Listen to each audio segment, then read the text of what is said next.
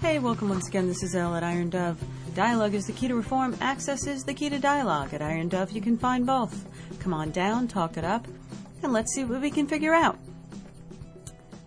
I had an occasion recently to get a phone call about some standard blood tests that are generally performed annually, and one of them came back not so good, and it started making me think about what possibly could be the issue and disease in general. And what is disease? I started thinking about the whole concept of dis-ease. Disease meaning dis-ease, not at ease. Being uneasy.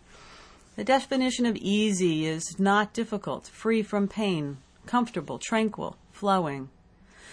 And few of us live easy lives because we seem to forget that ease or dis-ease is a choice. We, and this includes me, obviously, have been giving our power away to perceived authority for so long that we don't even know we're doing it anymore. I think this relinquishing of power is the thing that causes or exacerbates the dis-ease. And I spent some time thinking about it. I actually wrote something down, which I generally don't do when I do my podcast, but I really wanted to kind of get my thoughts out and kind of get it right. So I'm going to read a little blurb that I wrote about some of my thinking on this dis-ease. So take a listen. Ever since we were children, we have been fed hurtful versions of reality. We were not even told that we have a choice. As adults, we blindly accept a life we would not have chosen and often feel stuck. We parrot the programming received from our parents, the media, and authority figures to whom we have relinquished our destiny, accepting the data without even questioning it to see if it's true or not. We take historical documents written thousands of years ago by biased minds, books which very likely are not even factual accountings of events, and insist that our children be schooled in these myths. Why? Our hearts know they're not valid, but because of some supposed to indoctrination, we allow this perceived authority to force-feed our children information without even checking to see if what they are being taught is appropriate, useful, or inherently right.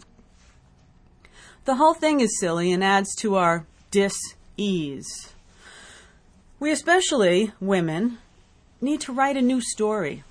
A story that reflects who we really are, here and now. There are many people who are willing to talk and think outside the box, like I do here. Some can help us to expand our points of view by sharing their own. But when it comes right down to it, on the personal issues, no one knows you better than you. And you have to make the final determination of what makes you feel ease or dis-ease. I often wonder why we do choose the things in our lives that are incompatible with our true selves. We seem to have these should-do definitions that have been forced upon us by this perceived authority, and most often they do not support us, but rather put us down. The challenge is to rearrange our lives to support who we are. We need somehow to discern what is compatible with our personal self and what is an imposition of the perceived authority. I think for me it comes down to looking into my heart. See how it feels. Everyone knows how they feel about things. Most people ignore those feelings and do what they are, quote, supposed to do, based on the perceived authority model. Because for thousands of years, the dominant masculine principle, that perceived authority, has told us collectively that feelings or emotions are a weakness and inherently bad. I think the contrary is true. Emotions are our heart speaking to our mind. They're very powerful. and are very good when they're linked directly to the heart. Love is the most powerful emotion, the highest frequency, and the place of creation. The place where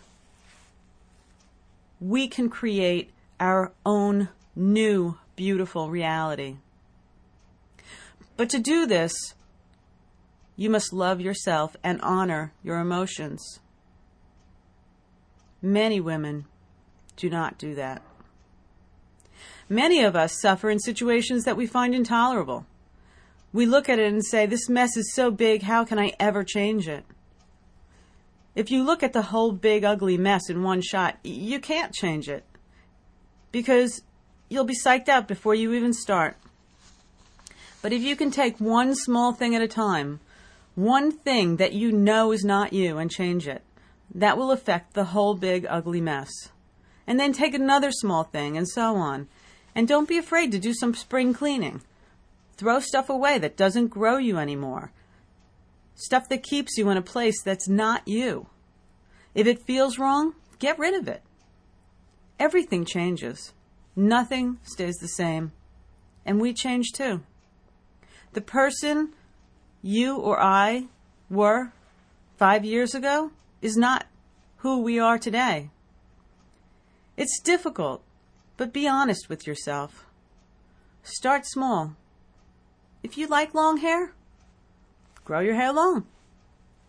If you like the color purple, wear a purple shirt. It sounds silly, but the littlest changes change everything. If everyone would honor their true feelings and create their lives to support who they know themselves to be, we could be living in a far different world. Think of your mind like a computer. What programs are you running? Perhaps it's time for a new operating system. Imagine trying to run anything on Windows 3.1 when the rest of the world is running on XP. We have an infinite number of program choices. What we choose creates our future and the future of our children. Somehow, we must learn to take full responsibility for our choices and our lives and reject the hurtful, perceived authority that has locked us in these boxes. We can't really blame anyone outside of ourselves for this present reality because we choose it. We choose it by not choosing to change it. If you're exhausted and life is a chore because you've given your power to the machine, take it back. The perceived authority is the machine. And who's running the machine? Nobody. The machine is running, and it will keep running the same useless, hurtful program until you unplug it or give it a new program to run. So find a good program. Have some fun. Do what you love to do and reclaim your birthright. You are the master of your own destiny as the creator of your own life story. Lose the old paradigm of perceived authority. They want you to believe that's just the way it is, but it's not. It's not, and it doesn't have to be. So get rid of it. You don't have to, quote, make the best of it and fit in to someone else's program. You can write your own program. One of the biggest problems is that when we start to envision a new paradigm, old habits and a lifetime of indoctrination forces the old belief systems to surface, screaming at us all the reasons why not to throw them out. It's hard to ignore them because they are this comfort zone of familiarity.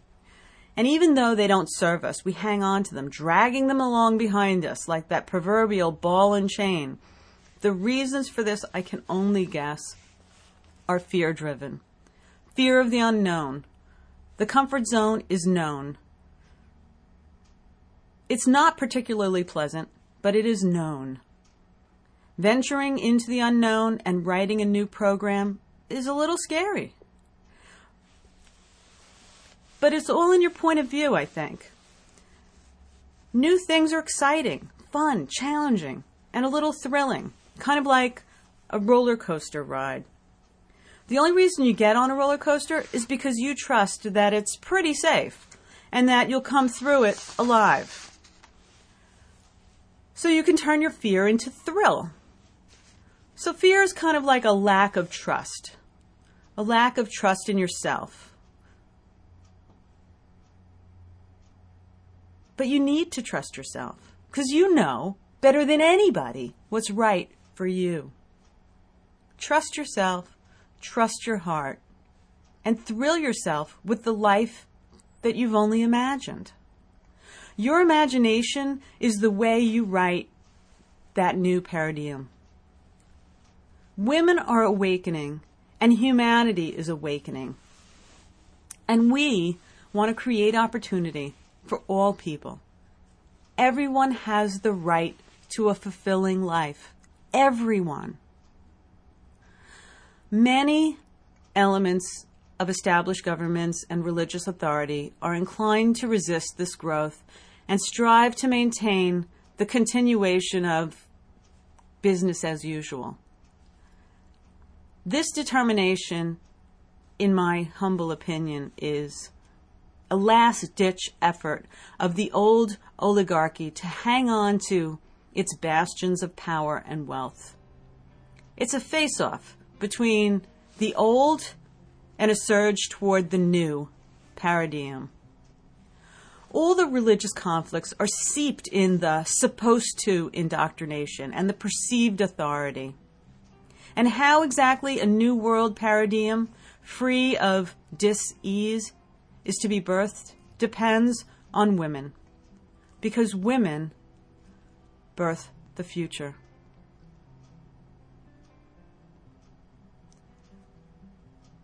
Birth remains the domain of women.